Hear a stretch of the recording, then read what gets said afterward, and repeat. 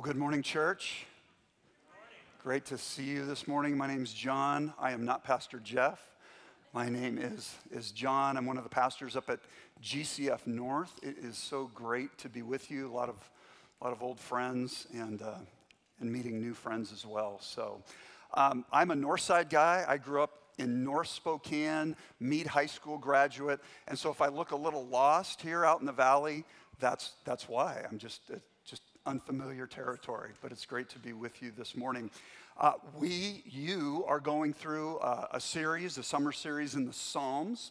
Last week was Psalm 20, and so this week is Psalm 21. See how that works? 20, then 21. And so we're gonna open God's Word and hear what He has to say to us from Psalm 20. Would you stand with me if you're able as I read Psalm 21, Psalm 21. Psalm 21. O Lord, in your strength the king rejoices, and in your salvation how greatly he exults. You have given him his heart's desire, and have not withheld the request of his lips. For you meet him with rich blessings. You set a crown of fine gold upon his head. He asked life of you. You gave it to him. Length of days forever and ever. His glory is great through your salvation. Splendor and majesty you bestow on him. For you make him most blessed forever. You make him glad with the joy of your presence. For the king trusts in the Lord, and through the steadfast love of the Most High, he shall not be moved. Your hand will find out all your enemies. Your right hand will find out those who hate you. You will make them as a blazing oven when you appear. The Lord will swallow them up in his wrath, and fire will consume them. You will destroy their descendants from the earth, and their offspring from among the children of man. Though they plan evil against you, though they devise mischief, they will not succeed. For you will put them to flight. You will aim at their faces with your bows. Be exalted, O Lord, in your strength. We will sing and praise your power. This is the word of the Lord. You may be seated. Let me pray for us one more time before we look at Psalm 21. Our Father, thank you for gathering us together this morning. Thank you for the great privilege that we have of being your people and of gathering together to worship our resurrected King, Jesus Christ. We thank you for that privilege. And we do pray now, Lord, that you would pour out your Spirit so that we could hear you speak and respond appropriately. We ask this in Jesus' name. Amen. Well, a long time ago, in a galaxy far, far away, I remember watching the original release of The Empire Strikes Back. I saw this movie in this thing called a movie theater. It was this big building with a lot of seats and a big screen, if you've ever heard of those. It was 1980, I believe, long time ago. And for those that don't have a clue what I'm talking about, The Empire Strikes Back was the second in the original Star Wars trilogy. And you know, there's something about the second movie or the second installment of a trilogy. There's that constant sense of looking back and then looking forward. You know what I'm talking about? The second movie, the second installment of a trilogy. I remember I kept going back to the first movie to see how the past connects to what's going on in the present.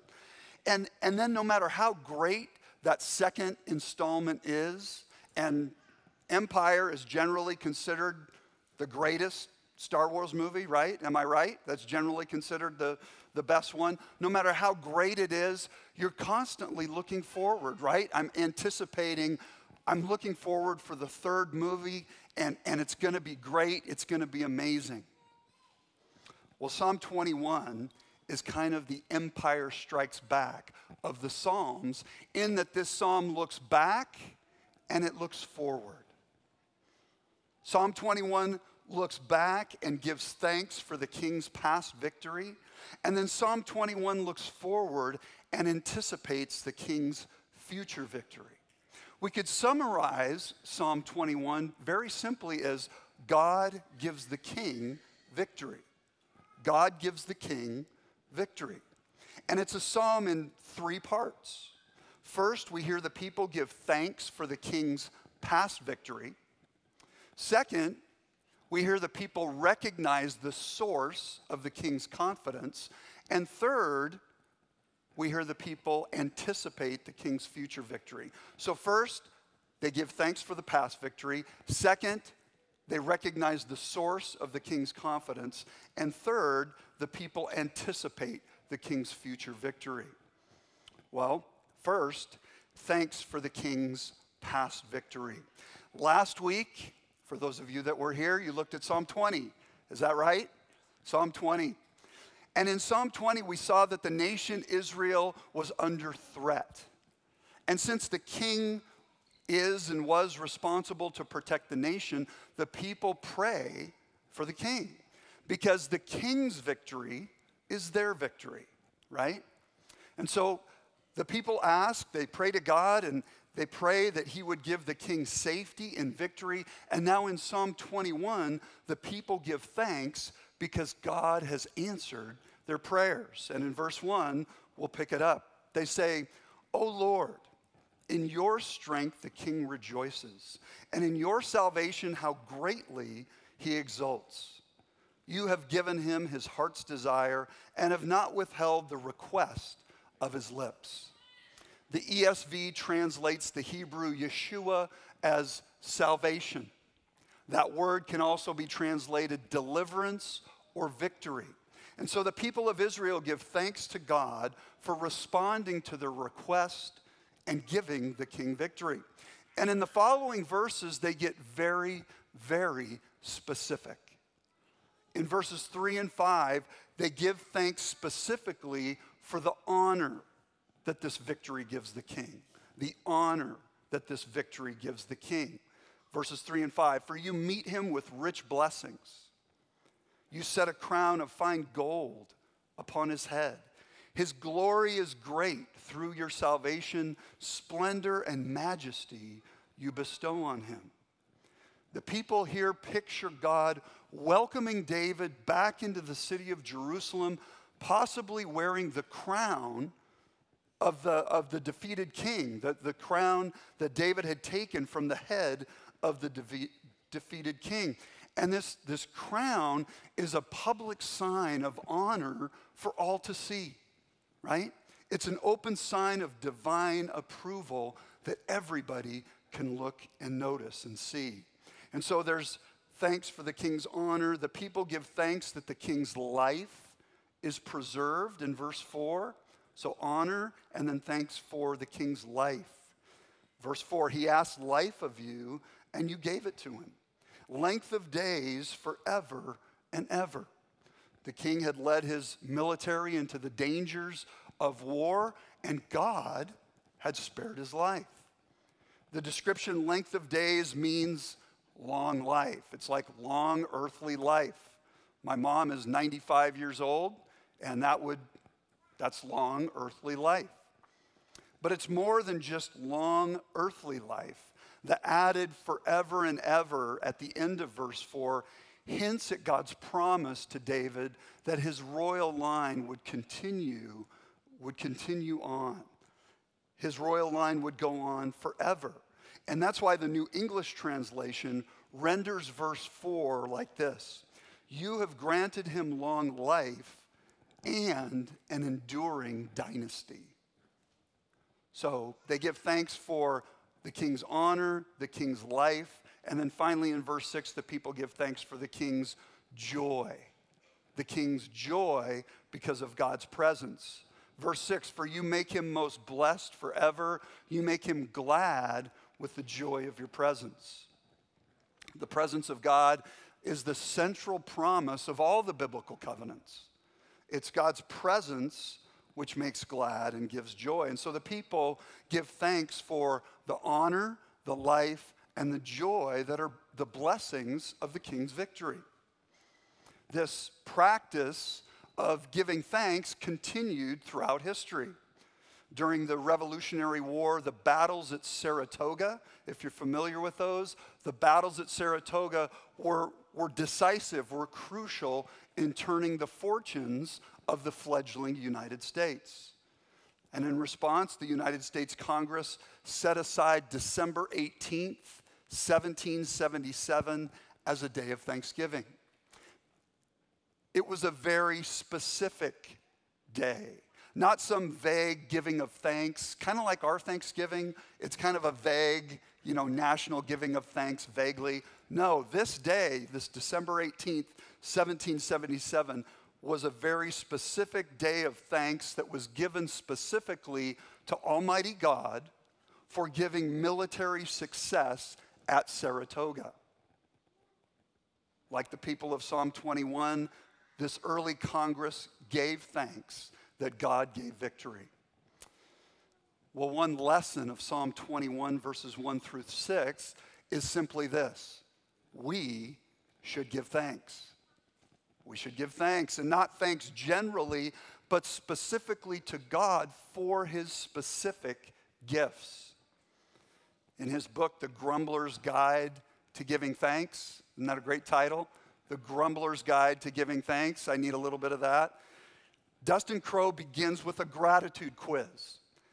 I know you weren't prepared. This is a Sunday morning pop quiz. Just 3 questions. You don't need to raise your hand. You don't need to say the answers out loud. But I would like you to think about how you would respond to these questions. Do you more often, A, remember God's blessings in your life, or B, forget them? And if you respond, John, what blessings? That would be answer B, okay? Number 2, do you tend to rehearse A, God's generosity and goodness, or B, what seems unfair? Number 3, if you were to list reasons for gratitude, would it be A, a long list and easy to come up with things to give thanks for, or B, a short list and hard to think of many things? I wonder how you did. Probably, I'm guessing, most of us could grow in giving thanks. And here's the thing, giving thanks is actually good for you. A 2010 study on gratitude and well-being found that, quote, gratitude is strongly related to well-being. Not surprising. Gratitude is good for you, and it's also good for your relationship with God. The practice of giving thanks leads to knowing God more deeply because giving thanks actually creates more intimacy with God. Now, maybe you're thinking at this point, John, that all sounds good, giving thanks, I like that, but I don't want to become one of those inauthentic, plastic smile kind of Christians. You know what I'm talking about? I don't want to walk around with a plastic smile just pretending everything is good. And I agree. I don't want that for you either. I don't want that for me. The practice of giving thanks doesn't mean we ignore the challenges of life in a fallen world. I like how Dustin Crowe says it in the book I referred to. He says this: biblical gratitude is gritty gratitude. Biblical gratitude is gritty gratitude. It's honest about brokenness and affirms difficulties and disagreements all around, and yet it sees reasons to give thanks in all things. It doesn't sweep the junk of life under the carpet of ignorance, but it does find more reasons to be grateful than to grumble. So really the question for us this morning is, what specific things can you give thanks for today? Like right now, like this morning. What are some specific reasons to be grateful? I mean, think about it this way. We live in a cynical and pessimistic age, do we not? Is that a fair statement? A cynical and pessimistic age. Practicing gratitude. Can you imagine practicing a gritty gratitude is one way to stand out, one way to be very, very different in a cynical and pessimistic culture. So the first thing we see in Psalm 21 is the people give thanks for the king's victory. The people prayed in Psalm 20, and God responds, and now they give thanks. The second thing we see is the people recognize the source of the king's confidence. The source of the king's confidence. And in verse 7, that's where we see the source of the king's confidence. For the king trusts in the Lord, and through the steadfast love of the Most High, he shall not be moved. The source of the king's confidence, in a word, is God's steadfast love. Through or because of God's steadfast love for the king, he has confidence. A confidence that gives his life stability, even when he's under threat from enemies. A stability even when enemies threaten. Now, the word steadfast love is a translation of the Hebrew word hesed. If you were going to learn one Hebrew word, this would probably be the one to learn. Hesed. It's a beautiful word. It's translated in many different ways in English: faithful love, faithfulness, loving kindness. Here, steadfast love. And it's really, really hard to capture the meaning of this word in one single word. Hesed speaks to God's unbreakable commitment to love. It's this unbreakable commitment to love. And in this case, picture it as God's face shining in warmth and affection over King David.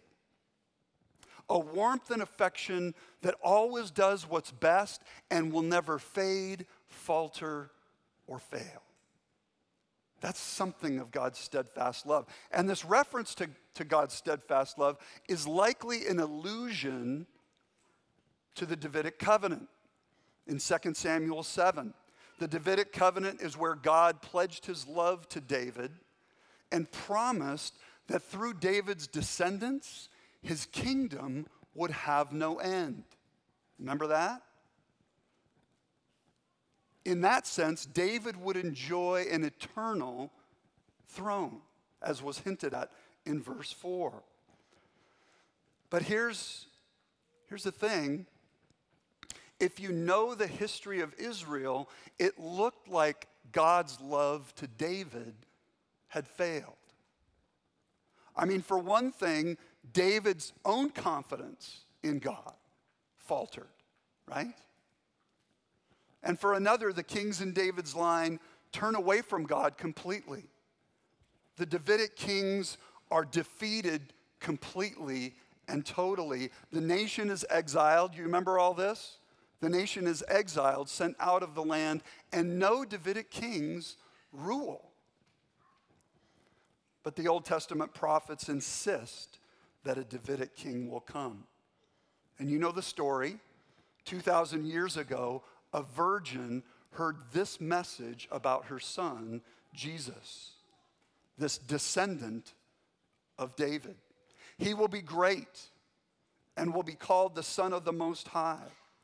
And the Lord God will give to him the throne of his father David.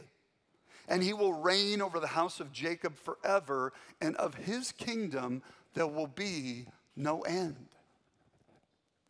In Jesus Christ, we see that God's steadfast love to David did not fail. Jesus is the promised king. But he was not the king that many expected.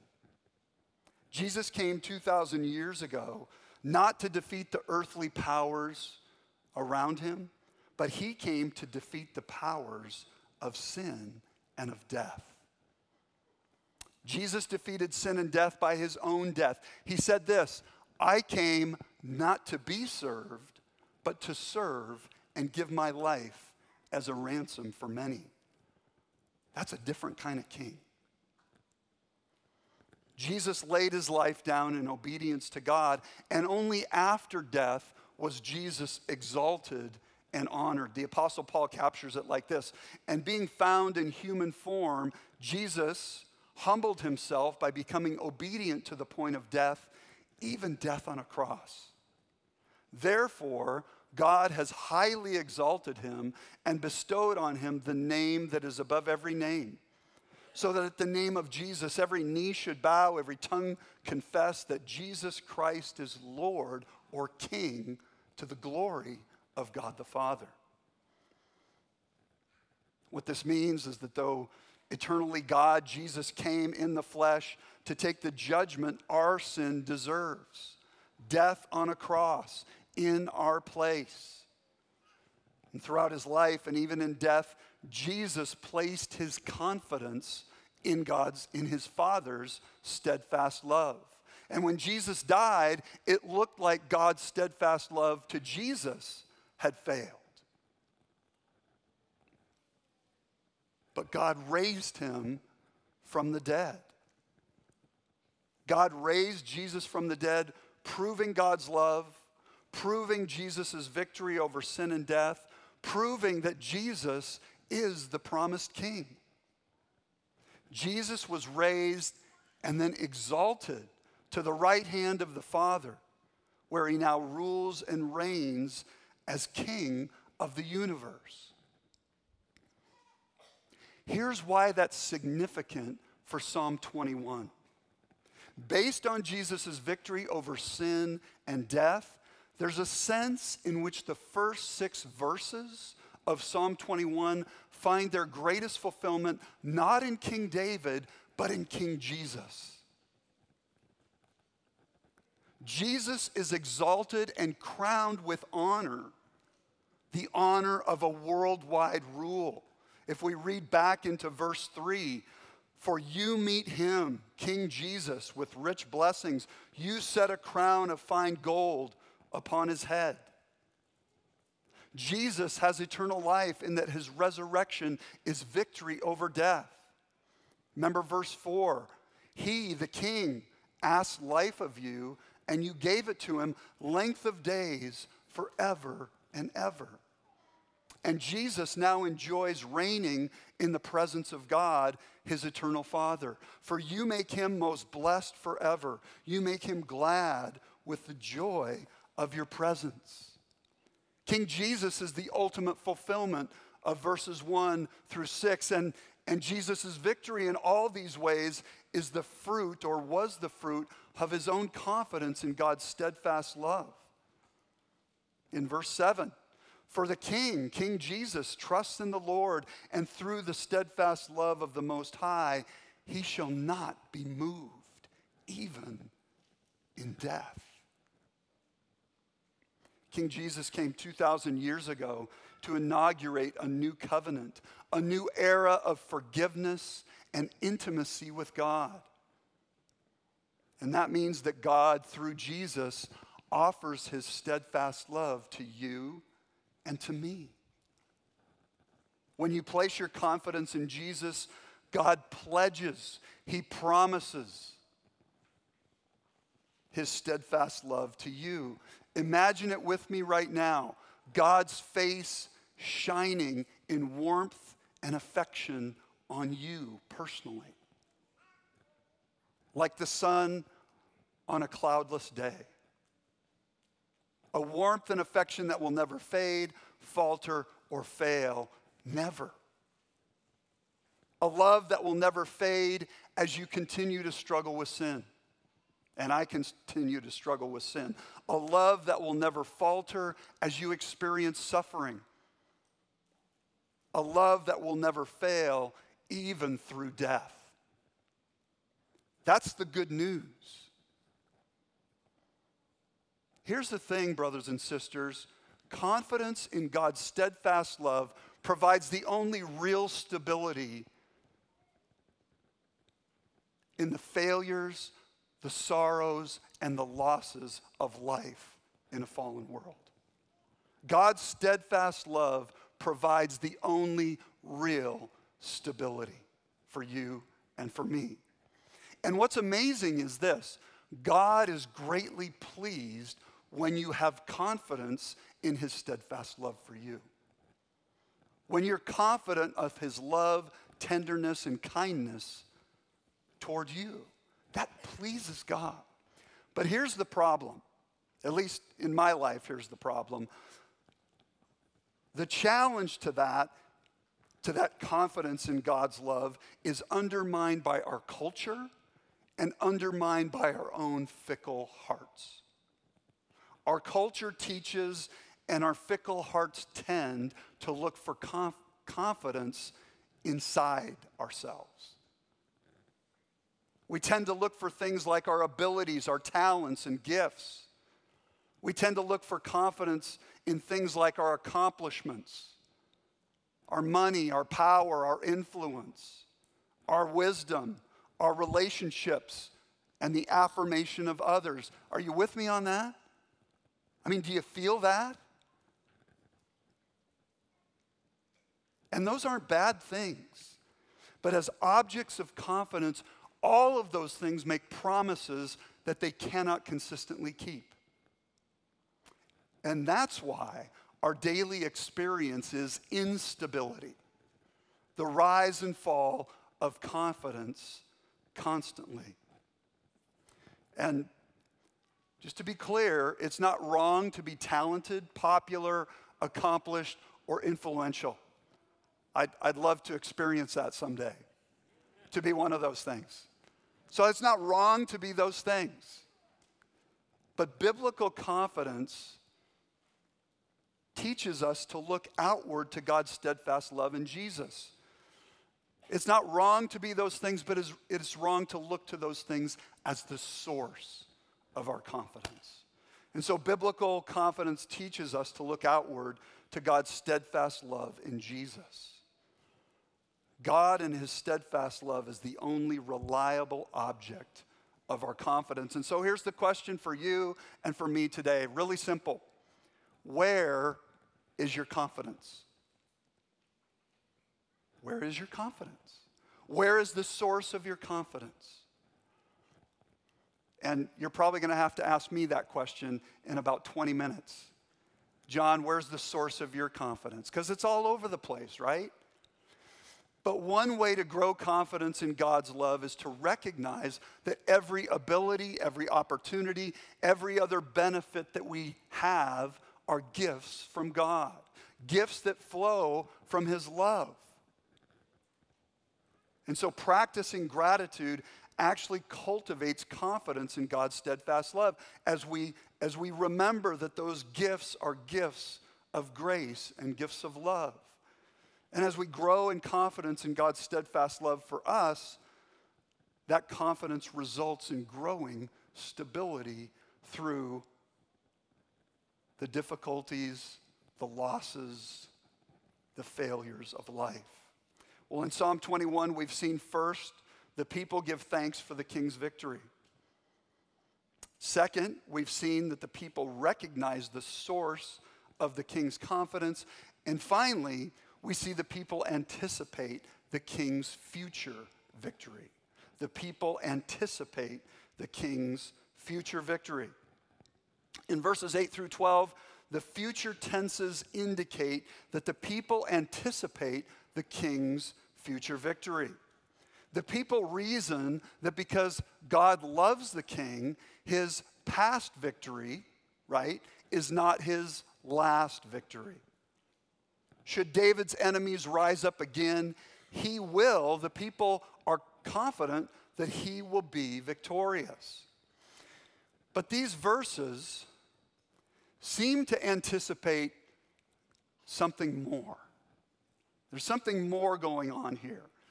Because this picture, as we read through it, maybe you felt this when we read it, this picture almost turns apocalyptic. It seems to be a picture of a future, final, and decisive victory. And so what I think is going on here is just as verses 1 through 7 find their ultimate fulfillment in Jesus, I think verses 8 through 12 find their ultimate fulfillment in Jesus as well. Verses 8 through 12 point us to the ultimate victory when King Jesus comes again to consummate God's kingdom. Listen to the absolute terms of this victory. Verse 8 speaks to the certainty of the victory. The certainty. Your hand will find out all your enemies. Your right hand will find out all those who hate you. You will make them as a blazing oven when you appear. This victory is not likely or probable, but certain. And then there's the totality of victory in verses 9 through 10. The Lord will swallow them up in his wrath, and fire will consume them. You will destroy their descendants from the earth and their offspring from among the children of man. It's a victory where every enemy is defeated completely and totally. So the victory is certain, the victory is total, and finally, the victory is just. There is justice in the victory we find in verses 11 and 12. Though they plan evil against you, though they devise mischief, they will not succeed. For you will put them to flight. You will aim at their faces with your bows. It's a victory where justice is executed. Those who plan evil against King Jesus will get exactly what they deserve. These are awful and terrifying words. And they remind me of a scene from that movie, Remember the Titans. You remember that movie, Remember the Titans? It's the regional championship game. And if you remember, because of racial prejudice, the officials call the game unfairly. Flag after flag on the Titans. And it's the moment of truth for Coach Yost. It's the moment of truth. And he's seen enough. And he gathers his formidable defense together. And you remember what he said to him? He said, you blitz all night.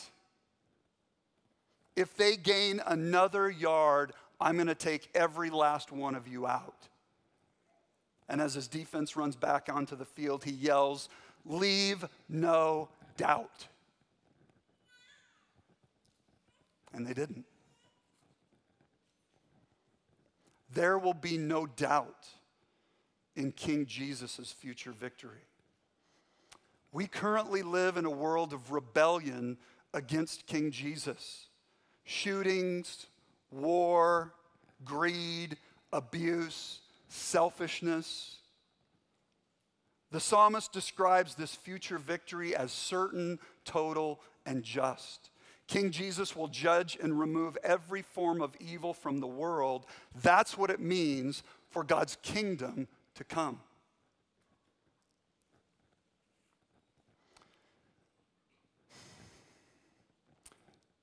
Some say that they like the God of the New Testament, the God of grace and mercy, but the God of the Old Testament, the God of wrath and judgment, no thanks.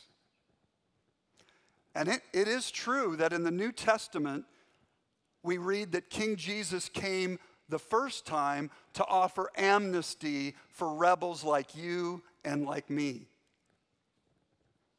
But it's the uniform witness of the New Testament that if you refuse Jesus as Savior now, you'll face him as judge then.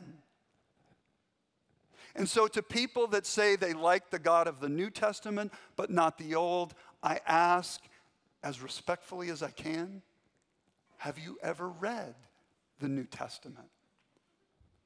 Have you ever read passages like Acts 17, where we read, the times of ignorance God overlooked, but now he commands all people everywhere to repent, because he's fixed a day on which he will judge the world in righteousness by a man whom he has appointed, and of this he has given assurance to all by raising him from the dead. Or have you read 2 Thessalonians 1, when the Lord Jesus is revealed from heaven with his mighty angels in flaming fire, inflicting vengeance on those who do not know God and on those who do not obey the gospel of our Lord Jesus. They will suffer the punishment of eternal destruction away from the presence of the Lord and the glory of his might. Or Revelation 19, then I saw heaven opened, and behold, a white horse. The one sitting on it is called Faithful and True, and in righteousness he judges and makes war. He will tread the winepress of the fury of the wrath of God the Almighty. On his robe and on his thigh he has a name written, King of Kings and Lord of Lords. Grace and mercy, wrath and judgment are found in both the Old and New Testaments. Both bear witness that King Jesus will return in wrath and judgment. He will be victorious over all his enemies.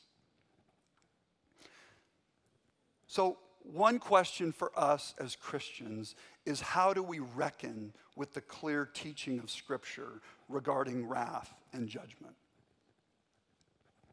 Let me just say a couple of things. First, we must accept it. First, we must accept it. We may not like it. We may not completely understand it. We may continue to wrestle with it. But since these are God's words, we must accept it. Everyone will be judged. All will give an account. No exceptions. God's word teaches that. And accepting this teaching helps us avoid two extremes: apathy on the one end of the spectrum and smugness, like a righteous smugness, on the other. Knowing that judgment is coming should relieve us of being apathetic towards our family, our friends, and our neighbors. And none of us should be smug, right? We deserve judgment. We deserve death on a cross. It's only by grace through faith in Jesus Christ that we're saved from God's wrath and judgment. How can we be smug when it cost Jesus so much to save us from his judgment? So first, we must accept the teaching of Scripture. Second, I think we can rest in this teaching of Scripture. We can rest in God's perfect justice. The king's future victory means that God will execute perfect justice. So perfect justice doesn't have to be done by us now. Now, please hear what I'm saying. We should use every righteous means available to us to work for justice now. We should use every righteous means, every just means to work for justice in the here and now. But the reality is, perfect justice is rarely attainable in this world. And so we can work for justice, and yet we can rest knowing that King Jesus will bring perfect justice. If you reject this teaching of Scripture, this teaching about God's just judgment, then all you have is whatever justice you can get in the here and now. And I think one of the reasons that many in our society are willing to use violence and injustice to get justice now is because the thought of an eternity of injustice is just flat out intolerable to them. And so they'll use whatever means they can get now to try and get some semblance of justice. Some of you have experienced significant injustice at the hands of other people.